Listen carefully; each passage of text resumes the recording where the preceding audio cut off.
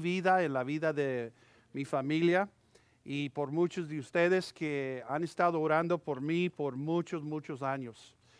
Y gracias. Tengo saludos también de mi esposa Beth. Yo sé que varios de ustedes conocen a mi esposa y ella está terminando ya 11 años, entrando 11 años de su jornada por cáncer. Y Dios le ha dado 11 años de vida y de salud buena y damos gracias al Señor por eso. Y también de mis hijos, tengo 2 hijos, tengo un hijo que se llama Roberto, yo creo que ha estado aquí él y yo creo que varios de ustedes lo han conocido. Él está ya terminando su licenciatura en Bob Jones, en mayo se va a casar y él va a ser un pastor de jóvenes de una iglesia ahí cerca de la universidad mientras que continúa sus estudios y su preparación. Y también de mi hija Ashton, que este mes o la mes que viene va a cumplir 14 años y ella está entrando ya a high school y damos muchas gracias al Señor por ella. También quiero reconocer a mi mamá y papá que están aquí conmigo en esta noche y gracias al Señor por ellos y por el evangelio que se vivió en nuestra casa. No solamente se predicó en la iglesia, pero se vivió en la casa y en el hogar. Y damos gracias al Señor por eso. Y después mi tía, mis 2 tías, Becky y Severa, que están aquí. Y han amado a nuestra familia. Son tías favoritas. Y damos gracias al Señor por ellos. Y también por el privilegio de estar aquí. Bueno, hermanos, vamos a buscar en el libro de Mateo, capítulo 9. Y vamos a encontrar allí una porción de la palabra de Dios que es muy conocido a nosotros. Yo creo que casi cada cristiano en una iglesia como esta ha tenido la oportunidad no solamente de leer esta porción de la palabra de Dios, pero de escuchar mensaje tras mensaje tras mensaje de esta porción del Evangelio de Mateo. Entonces debemos de preguntar por qué queremos oír otro sermón en esta porción de la palabra de Dios tan conocida. Y creo que ponemos atención en una porción de la palabra de Dios que es muy conocida. Muchas veces perdemos algo en el conocimiento de algo que está muy familiar, que leemos o sabemos. Por ejemplo, cuando el predicador dice, busca el libro de Juan capítulo 3, versículo 16, ¿qué pasa en nuestra mente? Wow, esa porción de la palabra de Dios es muy conocido, ¿verdad? Lo he memorizado. ¿Qué más me van a decir de esa porción de la palabra de Dios? La bendición de una porción conocida es que lo conocemos, pero también el peligro es que le conocemos. Y voy a preguntar y voy a pedir que nosotros, cada uno de nosotros, pensamos y oímos lo que Mateo está diciendo como si era la primera vez. Y vamos a permitir a Mateo a enseñarnos algo del enfoque del Señor en esta noche, en esta porción de la palabra de Dios. Vamos a comenzar leyendo en capítulo 9, versículo 35. Dice así la palabra de Dios: recorría Jesús todas las ciudades y aldeas, enseñando en las sinagogas de ellos y predicando el evangelio del reino y sanando toda enfermedad y toda dolencia en el pueblo. Y al ver las multitudes tuvo compasión de ellas, porque estaban desamparadas y dispersas como ovejas que no tenían pastor. Entonces dijo a sus discípulos: a la verdad la mies es mucha, mas los obreros pocos. Rogad pues al Señor de la mies que envíe obreros a su mies. Ahora, hermanos, esta no es la primera vez que Mateo ha hablado en esta forma. Pone su dedo aquí en capítulo 9 y busca capítulo 4 y vamos a ver que Mateo ya ha dicho algo similar. Nota lo que dice al fin de capítulo 4. Y recorrió Jesús toda Galilea, enseñando en las sinagogas de ellos y predicando el evangelio del reino. Nota que casi es igual lo que dice en capítulo 4 y lo que dice en capítulo 9, ¿verdad? Y predicando el evangelio del reino y sanando toda enfermedad y toda dolencia en el pueblo. Y se difundió su fama por todo Siria, y la trajeron todos los que tenían dolencias, los afligidos por diversas enfermedades y tormentos, los endemoniados, lunáticos y paralíticos, y los sanó. Y les siguió mucha gente de Galilea, del Decápolis, de Jerusalén y Judea, y del otro lado de Jordán. Ahora vemos que Mateo está hablando en capítulo 4, y cuando termina capítulo 9 encontramos casi lo igual, ¿verdad? Es como un paréntesis. Cuando pensamos de un paréntesis, ¿cuál es la parte importante? Lo que está ¿dónde? Lo que está adentro. Ahora, comenzando al fin del capítulo 4 y terminando al fin del capítulo 9, encontramos una porción de Mateo que está haciendo algo. Podemos saber ya el contenido de estos capítulos. Sabemos que, por ejemplo, en capítulo 5, encontramos ahí en capítulos 5, 6 y 7 un sermón que el Señor predicó a sus discípulos, ¿verdad? Y ahí tenemos el sermón que llamamos el sermón ¿qué? Del monte. Es el sermón más familiar, más conocido que el Señor dio en su ministerio terrenal. Y después encontramos historias de los milagros que Cristo estaba haciendo, donde Él estaba sanando y curando a diferentes personas en una manera poderosa y con autoridad. Ahora, ¿qué está haciendo Mateo cuando él termina esta porción y él está poniendo atención en algo que nosotros debemos de entender?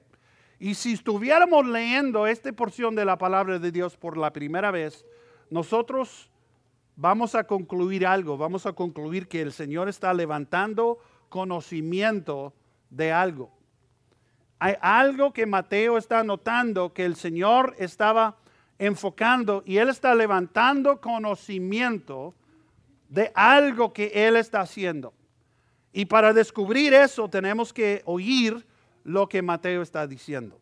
Y la manera mejor para hacerlo es comenzar en decir lo que Mateo nos está enseñando en capítulo 9, versículo 35. Y tenemos que comenzar con esta observación. Si queremos entender lo que el Señor está levantando, si Él está levantando conocimiento de algo, tenemos que comenzar con esto. Tenemos que ver lo que Cristo estaba viendo. Tenemos que observar algo. Tenemos que ver, tenemos que observar lo que Cristo estaba viendo. Y nota lo que Cristo estaba viendo en versículo 36. ¿Qué fue lo que estaba viendo el Señor? Al ver ¿qué? Las multitudes. Entonces Él estaba viendo personas, multitudes. ¿Dónde estaban estas personas? ¿Dónde estaban viviendo? En las ciudades, en las aldeas, ¿verdad? En las áreas donde Él estaba viajando, de que Mateo está notando en capítulo 4 y también aquí en capítulo 9, cuando Jesús estaba recorriendo por todas las ciudades y aldeas, en las sinagogas enseñando y anunciando la venida del reino de Dios. Él estaba encontrando y viendo a multitudes. Ahora, el Señor usa aquí una ilustración para ayudarnos a entender la condición de esas multitudes. Nota lo que dice aquí en versículo 36. Y al ver las multitudes, Él los vio como ¿qué? Ovejas. Pero ¿qué tipo de oveja? ¿En qué condición? Ovejas que no tenían ¿qué? Pastor. Ahora, hermanos, cuando nosotros pensamos en ovejas, ¿cómo pensamos en esa imagen? Muchas veces nosotros pensamos en una oveja, ¿verdad? Blanco, calmadito, ¿verdad? Qué preciosa. Y no pensamos que esas ovejas muerden. Nosotros cuando yo era niño teníamos 2 ovejas viviendo en nuestra casa, endemoniados. el día más feliz cuando los coyotes llegaron a comer esas ovejas. Nosotros no pensamos en la imagen de oveja como el Señor estaba pensando y como estos discípulos que estaban oyendo y estaban viendo lo que el Señor estaba viendo. En esos días, la imagen de oveja era una imagen muy importante porque en ese día, en esos tiempos, en ese lugar, todo la economía estaba basado en agricultura o en cosas como estas ovejas. Y la riqueza de una persona era en sus ovejas. Y la cosa más importante era que sus ovejas tenían pastor para cuidar, para proteger, para guiar. Muchas veces los reyes ancianos se presentaban a sus pueblos como pastores de ellos. Por ejemplo, el faraón de Egipcio tenía en su mano, ¿verdad?, la vara de ¿qué? De un pastor.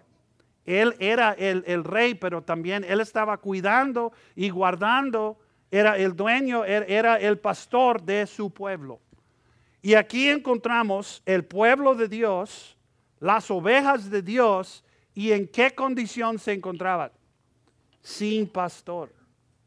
Y nota lo que pasa cuando las ovejas se encuentran sin pastor y ahí en el camino le llega un oso, ¿verdad? O le llega ahí un lobo o un león.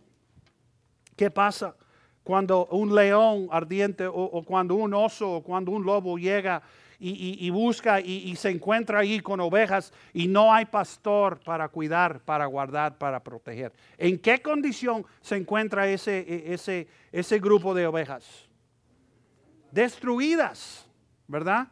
Imagínense lo que pasa cuando una oveja se encuentra ahí con un lobo o con un león que tiene hambre y después de encontrar ahí, usted llega ahí y ve ahí las ovejas que quedan después.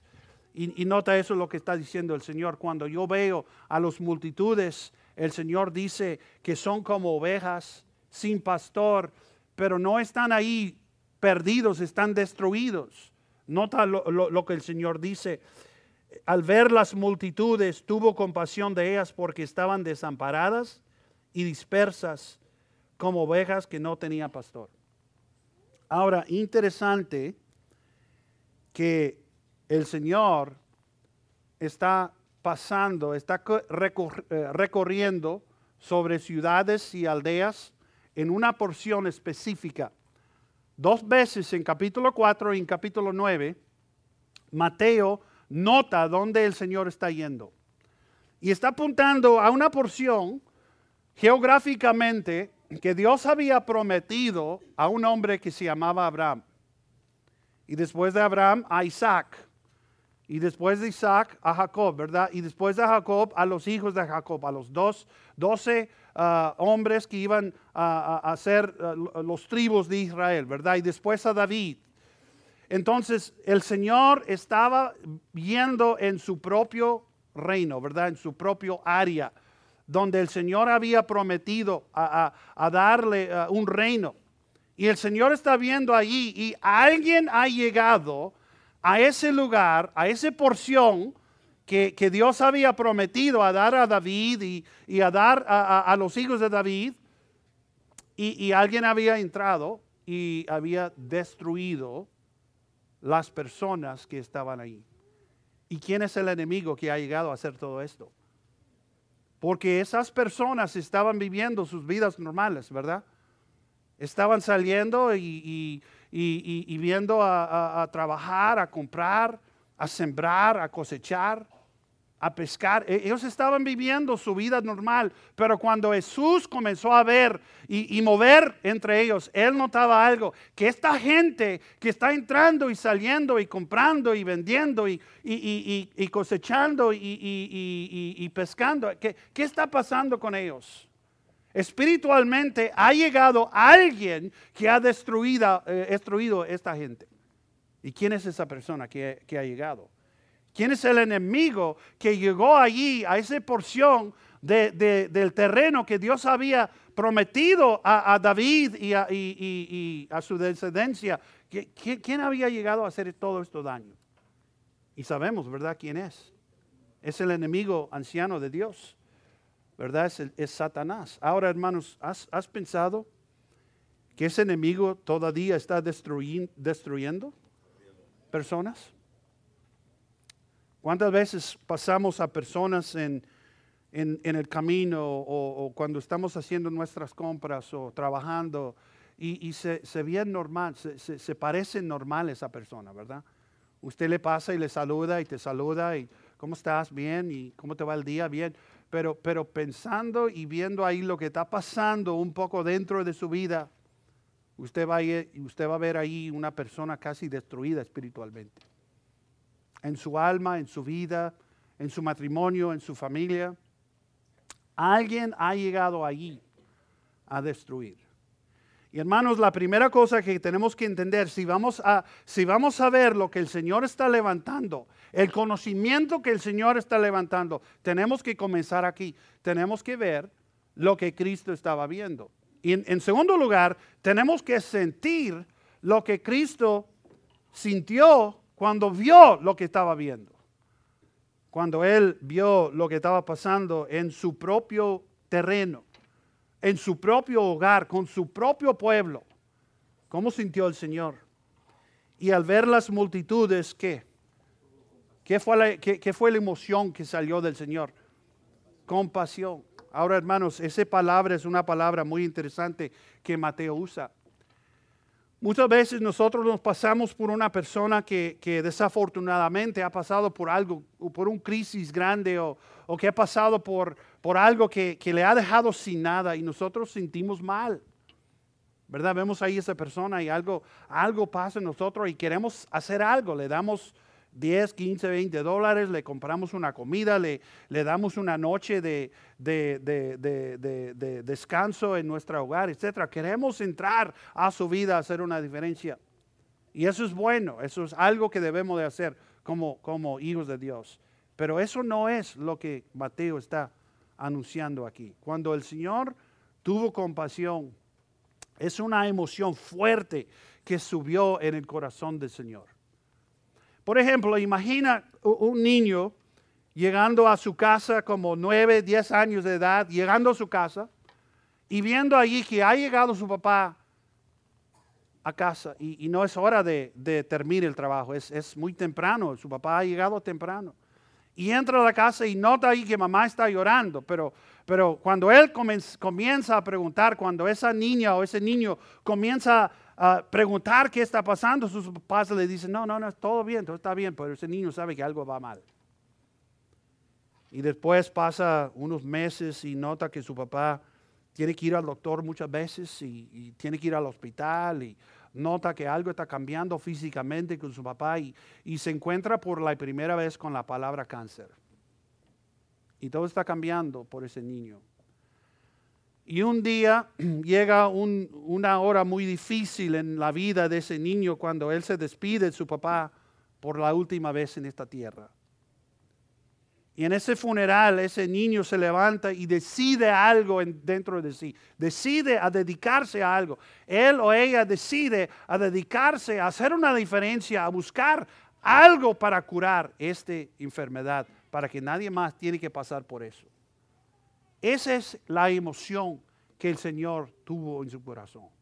Viendo allí lo que estaba pasando con estas personas, ovejas sin pastor, destruidas espiritualmente por un enemigo, el Señor decidió hacer una diferencia. Tuvo compasión. Ahora eso, hermanos, los lleva a la tercera punto en esta noche. Tenemos que ver lo que Cristo vio, tenemos que sentir lo que Cristo estaba sintiendo, pero hermanos, tenemos que creer lo que Cristo sabía. Tenemos que creer algo que Cristo ya sabía. ¿Qué fue lo que Cristo sabía? Él sabía que Él era el gran pastor. ¿Qué fue el problema de este pueblo? ¿Falta de qué? ¿Por qué llegó el enemigo a destruirlos? ¿Por qué estaban en dolencia y por qué estaban desamparadas? y dispersas porque había llegado enemigo. ¿Y cómo entró el enemigo? ¿Le faltaba qué? Le faltaba pastor. Y Jesús sabía que Él era el gran pastor. Y no solamente el gran pastor, pero también era el qué? El buen pastor. Y que iba a ser el pastor. ¿Iba a dar qué? Iba a dar su vida. Y hermanos, el Señor sabía eso. El Señor tuvo conocimiento que Él era la respuesta a todo lo que estaba mal con este pueblo. Él era la respuesta. Y hermanos, si no creemos eso, no hay esperanza que podemos dar. ¿Verdad? Porque nosotros no somos pastor, no somos el gran pastor, no somos el buen pastor. Seguimos el buen pastor, ¿verdad? Pertenecemos al buen pastor, pero Él es el pastor. Y si nosotros no creemos esto, hermanos, no tenemos algo para ofrecer a una persona que está afligido y está destruido espiritualmente. ¿Qué esperanza le vamos a dar? Cuando nos encontramos con una persona que está espiritualmente caído o espiritualmente destruido, su matrimonio, su familia está a punto a explotar, ¿qué esperanza le vamos a dar aparte del Señor? No hay esperanza. No hay ayuda en esa condición. Si una persona tiene hambre, le podemos dar comida, ¿verdad? Si una persona le falta dinero, le podemos dar dinero. Si una persona necesita trabajo, le podemos quizás darle trabajo. Pero para sanar una persona espiritualmente, nosotros no tenemos habilidad para hacer eso. Para perdonar pecados, nosotros no tenemos autoridad para eso. Para restaurar lo que Satanás ha llevado o ha quitado o ha robado, nosotros no tenemos habilidad para eso. Pero Cristo tiene poder. Cristo tiene habilidad. Que va muy importante en la mente de Mateo. Mateo está levantando conocimiento de algo. Y para conocer lo que Mateo está haciendo, tenemos que ver lo que Cristo estaba viendo. Tenemos que sentir lo que Cristo estaba sintiendo. Y tenemos que creer lo que Cristo ya sabía. Y cuando creemos eso, hermanos, llegamos al cuarto cosa que Mateo está haciendo aquí. Y es esto, debemos de reconocer lo que Cristo estaba haciendo. ¿Qué estaba haciendo Cristo? Porque Mateo dice, ok, vio las multitudes, tuvo compasión de ellos porque estaban desamparadas y dispersas como ovejas que no tenían pastor. Entonces Mateo dijo, cuando estábamos con él, el Señor comenzó a hablar a nosotros, los discípulos, y nos dijo, a la verdad, la mies que. Ahora, lo que Cristo estaba haciendo tenía algo que ver con esa mies. ¿Qué estaba haciendo Cristo según la mies? Y este es el punto que Mateo está haciendo. Cristo, comenzando en capítulo 4, anunciando en capítulo 6, 7, 5, 6 y 7, y demostrando en 8 y 9, el Señor está levantando la mies. El Señor está preparando la mies para la cosecha. Y lo que dice es, la mies es ¿qué? Ahora, ¿cómo estaba el Señor preparando la mies? Él estaba viendo, ¿verdad? Ciudad por ciudad, anunciando la venida del reino y predicando algo. ¿Qué estaba predicando el Señor? La venida del reino de Dios. Ahora, ¿dónde tenemos el sermón que el Señor predicó? Mateo dice, ¿verdad? En capítulo 4, el Señor estaba recorriendo, predicando y enseñando y anunciando. Y en capítulo 9, el Señor estaba recorriendo a las ciudades, enseñando en las sinagogas y predicando. ¿Y dónde está el sermón? Capítulo 5 y 6 y 7. tenemos el sermón. Y lo que el Señor está anunciando allí en el Señor es que ha llegado alguien que tiene autoridad a rescatar a las ovejas que se han destruido por Satanás. Él tiene autoridad, poder para hacer eso. Y Él está enseñando y anunciando que ha llegado el rey y el reino de ese rey va a aparecer en tal manera. Va a ser un reino de justicia. Va a ser un reino de gracia. Va a ser un reino de honor. Va a ser un reino de gloria, ¿verdad? ¿Cómo era el reino de Satanás? ¿En qué condición se encontró el pueblo bajo el reino de Satanás? Destruidos, ¿verdad? Desparecidos, muertos espiritualmente, ¿verdad? ¿Cómo va a ser el reino del Hijo de Dios, del Mesías que ha llegado? Totalmente diferente. Un reino de justicia, un reino de gracia, un reino de misericordia, ¿verdad? Y cuando comenzó o terminó predicando este mensaje, ¿cómo respondió la gente a oír esto? Esa gente que estaba viviendo bajo el reino de Satanás, donde Satanás había entrado y destruido, y al oír el mensaje y el anuncio y la prédica del Señor, ¿cómo respondió el pueblo de Dios? Nota lo que dice en capítulo 7, versículo 28. Y cuando terminó Jesús estas palabras, ¿cuáles palabras? El sermón, ¿verdad? En capítulos 5, 6 y 7. Ahora, el Señor terminó su prédica y cuando terminó el Señor sus palabras, la gente se admiraba de su ¿qué? De su enseñanza, su doctrina, de lo que estaba diciendo, porque les enseñaba como quien tiene ¿qué? Autoridad. Ahora, hermanos, es algo decir que tenemos autoridad. O sea, es algo que el Señor viene y dice, ha llegado el rey, estoy anunciando el inicio del reino de Dios. Aquí es cómo este reino se va a llevar, aquí es las condiciones, aquí es la gracia de la justicia de Dios, ¿verdad? Es una cosa anunciar autoridad. Es otra cosa totalmente a demostrar esa autoridad. Porque cualquier persona puede llegar y decir, pero es otra cosa demostrar la verdad de lo que está diciendo, ¿verdad? Y Cristo dice, tengo autoridad, estoy anunciando la llegada del reino de Dios. Ok, el anuncio, capítulo 5, 6 y 7. ¿Dónde está la demostración? ¿Dónde se prueba lo que el Señor estaba haciendo? En capítulo 8 y capítulo 9. Acuérdase del paréntesis, ¿verdad? ¿Y qué es lo que está pasando en capítulo 8 y 9? La demostración del poder de este rey que ha llegado a su pueblo y ha visto lo que ha pasado. Y él va a hacer algo para cambiar todo. Y él está anunciando su autoridad y después está demostrando en ese área, con esa misma gente, su poder. Nota lo que dice en capítulo 8, por ejemplo, en versículo 1 a 4, el Señor se encuentra con un leproso, ¿verdad?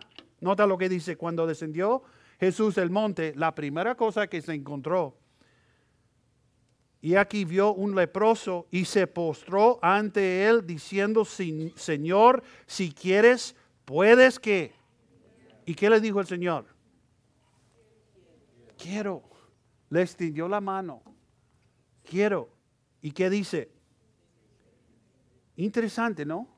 Que dice ser limpio en vez de ser sano. ¿Qué fue el problema más difícil por la lepra? Fue la enfermedad, pero también fue algo más, ¿verdad? Una persona con lepra, una persona leproso, en ese tiempo estaba ¿qué? Estaba sucio, ¿verdad? Delante de Dios. Y el Señor viene a este hombre leproso y la Biblia dice que estaba lleno de leproso o de lepra, ¿verdad? Y el Señor le extiende la mano y dice, quiero, sé limpio. ¿Y qué pasó? ¿Qué pasó cuando el Señor dijo ese? Nota lo que dice en versículo 3. Y al instante su lepra que desapareció. Nota lo que pasa en versículo 5. Llega un centurión, ¿verdad? Entrando Jesús en Capernaum, vino a él un centurión rogándole. Imagínense, hermanos, este oficial en el ejército romano con autoridad y con poder, llegando aquí a un hombre común, a un rabí judío, y se postró a los pies de Jesús, rogándole, diciendo que mi criado está postrado en casa, paralítico, gravemente atormentado. ¿Se acuerda en capítulo 4 que el Señor estaba yendo y estaba sanando? Y un tipo de persona que estaba sanando era los paralíticos. Aquí se encuentra un ejemplo de eso. Y diciendo, Señor, mi criado está postrado en casa, paralítico, gravemente atormentado. Y Jesús le dijo, yo iré y le sanaré. Nota como el Señor inmediatamente ofrece a ir a sanar a este criado. Respondió el centurión y le dijo, Señor, no soy digno de que entras bajo mi techo. Increíble estas palabras. Nosotros estamos leyendo aquí con ojos sabiendo, ok, nosotros sabemos quién es Jesús. Esto es digno. ¿Verdad? Lo que estamos leyendo aquí es bueno que el centurión se postra y que dice no soy digno, porque no es.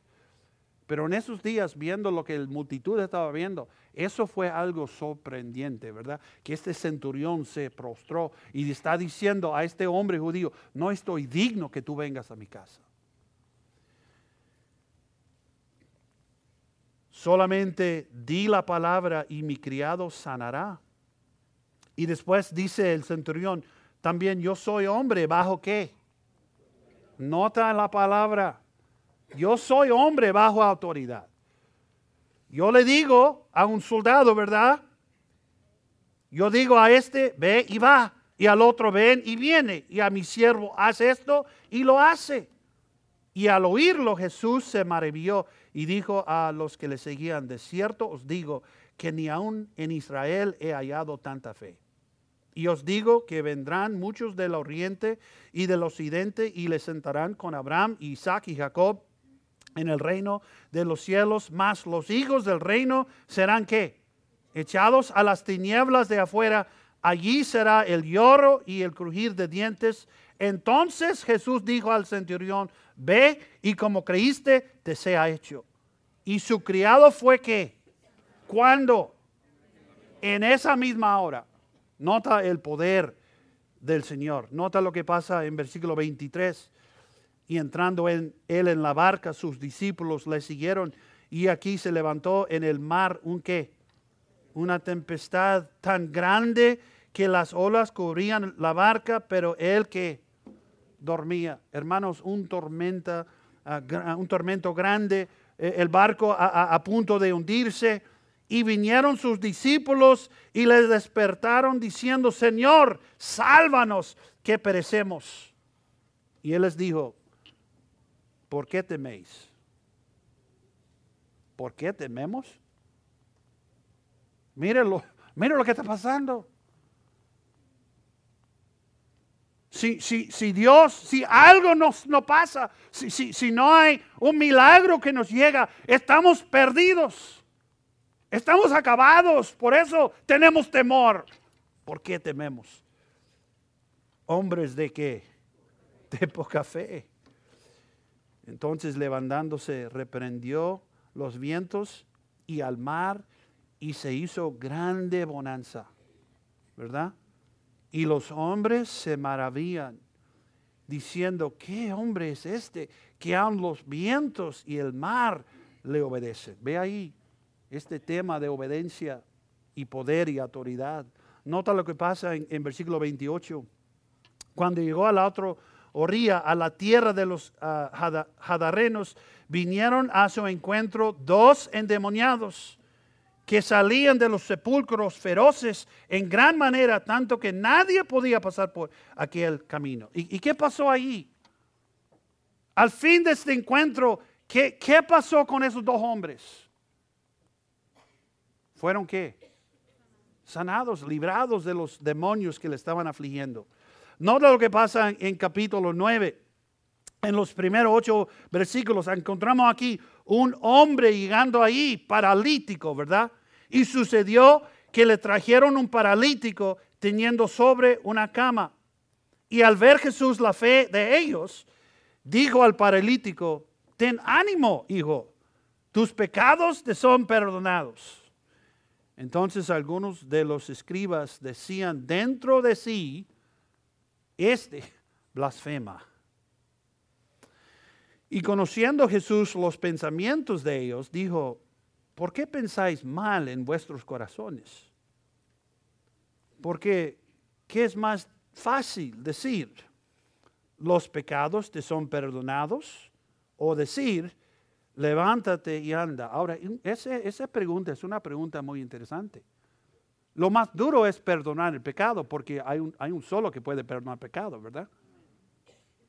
Pero lo más difícil en el momento para probar es decir que levántate y dice Cristo algo muy interesante aquí. Nota lo que en versículo 6 lo que dice, pues para que sepáis que el Hijo del Hombre tiene que, y la palabra potestad es otra palabra para qué, poder o autoridad. Que el Hijo del Hombre tiene potestad. ¿Quién es el Hijo del Hombre que el Señor está refiriendo aquí? Él mismo, ¿verdad? Que este Hijo tiene potestad, autoridad, ¿dónde? En la tierra, para perdonar pecados, dice entonces al paralítico, levántate, toma tu cama y vete a tu casa. ¿Y qué hizo el paralítico? Ahora, si tú estabas ahí en ese día viendo eso, ¿qué fue la plática a tu esposa cuando tú llegaste a la casa? ¡Wow! Juanito, ¿te acuerdas de Juanito que no tiene, que no puede caminar, es paralítico, toda su vida aquí? Él está brincando, él está corriendo, lo vi corriendo a su casa. Y la esposa te va a decir, ¿qué? ¿Qué te pasó? ¿Cuánto tiempo estaba en el sol sin agua? ¿Cómo que Juan está? Todo el mundo sabe que Juan no puede caminar, ni brincar, ni correr. Y sale la historia. Ve lo que el Señor está haciendo aquí. Nota lo que pasa en capítulo 9, versículo 18. Encontramos la hija de Jairo, ¿verdad? Mientras él les decía estas cosas, vino un hombre principal y se prostró. Nota cuántas veces hemos estado leyendo aquí y llega alguien con autoridad terrenal y se encuentra en la presencia de Cristo. ¿Y qué hace? Se postra. ¿Por qué? Porque esa persona está reconociendo que está en la presencia de alguien que tiene más autoridad, que tiene más poder. Llega este oficial y se postra delante de él diciendo, mi hija acaba de ¿qué? Acaba de morir. Mas ven y pon tu mano sobre ella y vivirá. Y se levantó Jesús y le siguió con sus discípulos.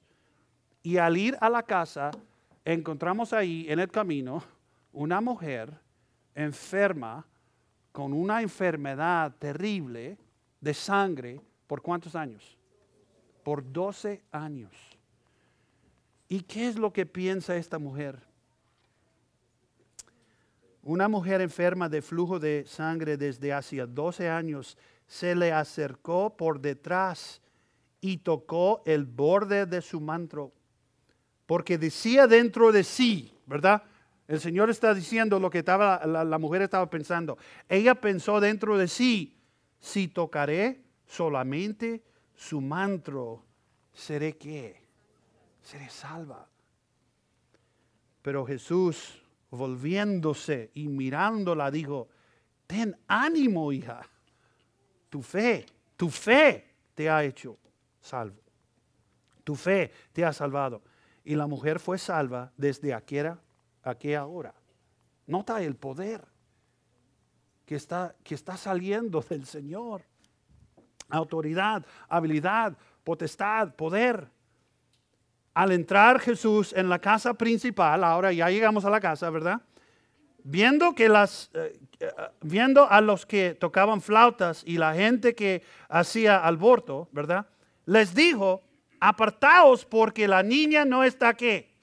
Muerta, sino, ¿y qué fue la respuesta?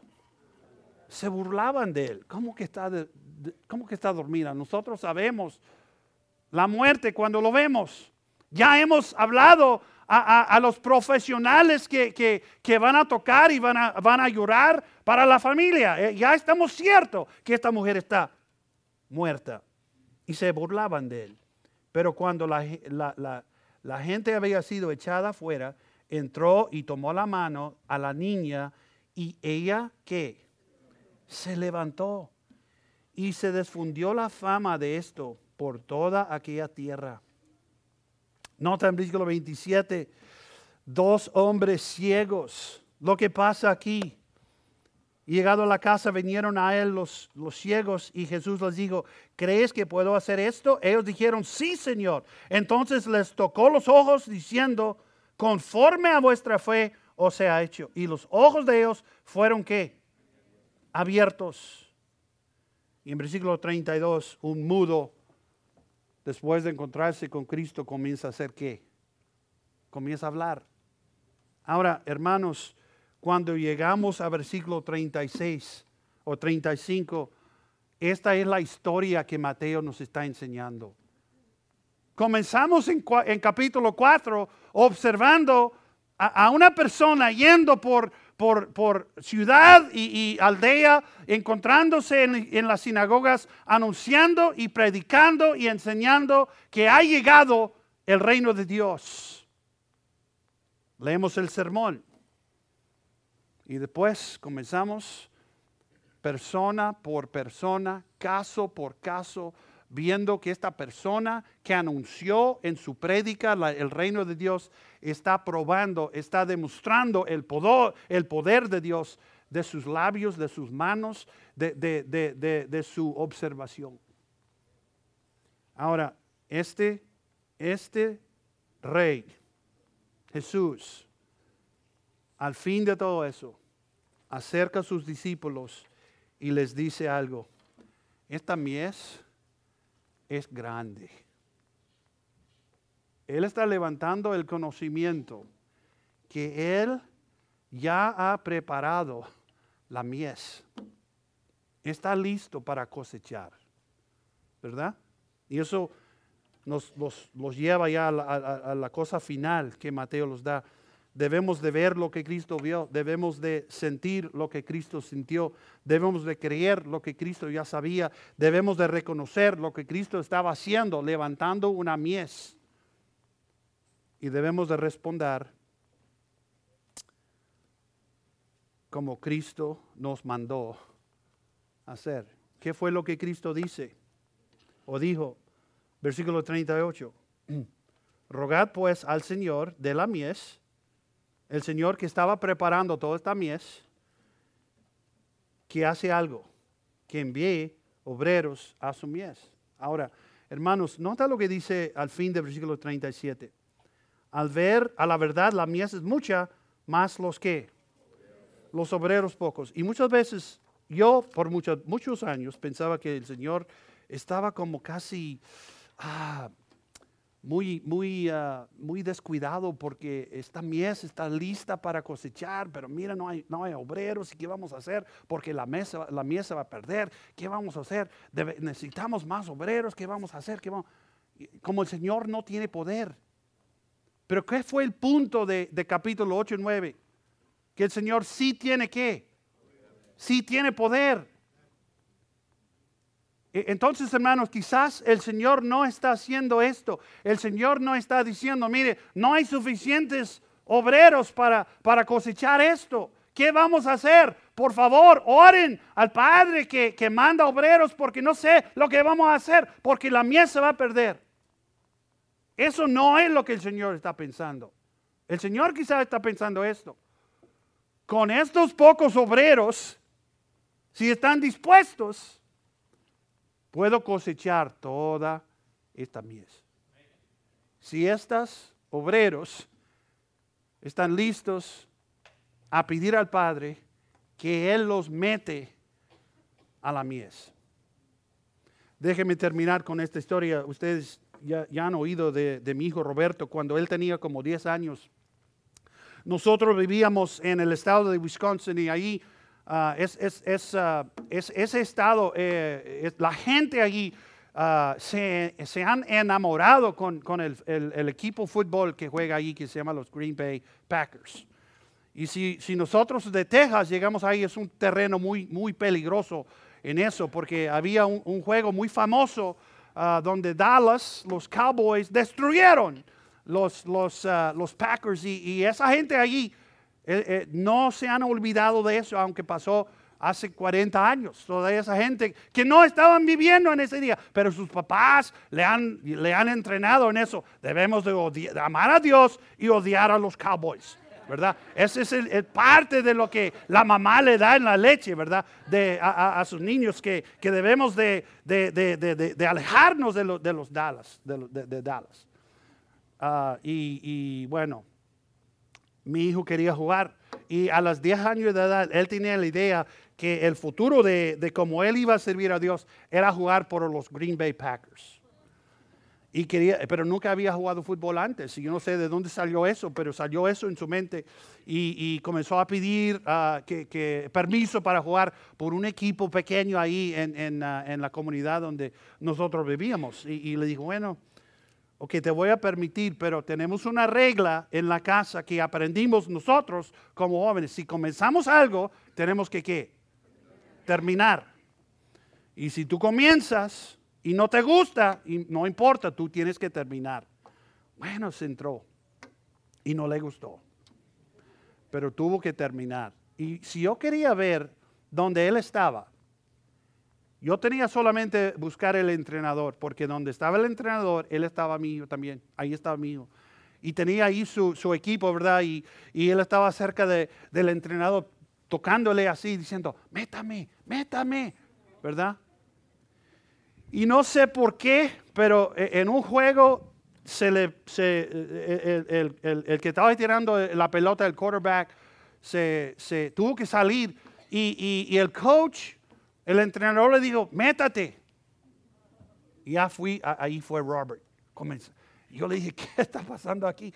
Él no sabía nada de los plays, no sabía nada de los juegos, no sabía nada de la estrategia, nada, ni para tirar la pelota. Pero él estaba ahí para jugar quarterback. Le metió ahí. Un play. Tiró la pelota al otro equipo. Y ahí terminó su carrera en fútbol. Y fue a jugar básquetbol y soccer, donde sí tenía habilidad. Pero ¿sabes lo que yo aprendí? Yo vi a ese niño de 10 años al lado del coach diciendo, métame, ponme a mí, deme oportunidad, ponme. No importaba quién estaba saliendo, ahí estaba Robert, métame. No importaba qué jugador o qué posición en el equipo estaba jugando, métame. Cuando salió el otro equipo, métame. ¿Verdad? Deme oportunidad, ponme adentro. Y hermano, yo creo que eso es lo que el Señor está diciendo a nosotros. No importa que somos pocos obreros. El Señor, con su poder y su autoridad, ha levantado una mies y con nosotros, tan pocos como somos, Él puede cosechar esta gran mies, ¿verdad? Él puede cosechar una cosecha grande con pocos obreros. Si los obreros dicen, Señor, deme oportunidad, métame ahí. Yo sé que vas a salvar a alguien, quiero tener parte en eso. Señor, yo sé que hay miembros de mi familia que vas a salvar. Deme oportunidad a tener parte en eso. Yo sé, Señor, que en mi calle hay personas que tú estás preparando para cosechar. Yo sé que ellos están experimentando lo que Satanás está destruyendo, pero tú estás obrando. Deme parte en eso. Deme oportunidad a tener parte en lo que está haciendo en esa vida, en esa casa, en ese hogar. Señor, yo sé que en mi trabajo hay personas que están desesperados. Y tú quieres salvar y estás obrando y preparando a cosechar esa persona o la persona que trabaja en otro departamento. Pero Señor, deme oportunidad, deme parte en eso, métame a la cosecha. Pero ¿qué hacemos nosotros? Señor, queremos orar por la cosecha, meta a alguien más, ¿verdad? Señor, hay falta de obreros. Hay muchos jóvenes aquí, mete a uno de esos, ¿verdad? No, el Señor quiere que nosotros decimos que, Señor, estás obrando, estás preparando, métame a mí. ¿No es cierto? Y hermanos, por esa razón digo que esta porción de la palabra de Dios que es tan familiar y conocido a nosotros, muchas veces perdemos el punto que el Señor está levantando. El Señor está levantando nuestro conocimiento de una gran cosecha que Él está preparando de la mies donde Él está trabajando y nosotros somos los obreros. Y debemos decir al Señor, Señor, quiero tener parte en eso. Deme oportunidad. Deme oportunidad. Deme parte en ganar a alguien con este mensaje que va a cambiar todo para esa persona, incluyendo su vida, su alma y su destino eterno. Señor, gracias en esta noche por esta porción de tu palabra que nos da francamente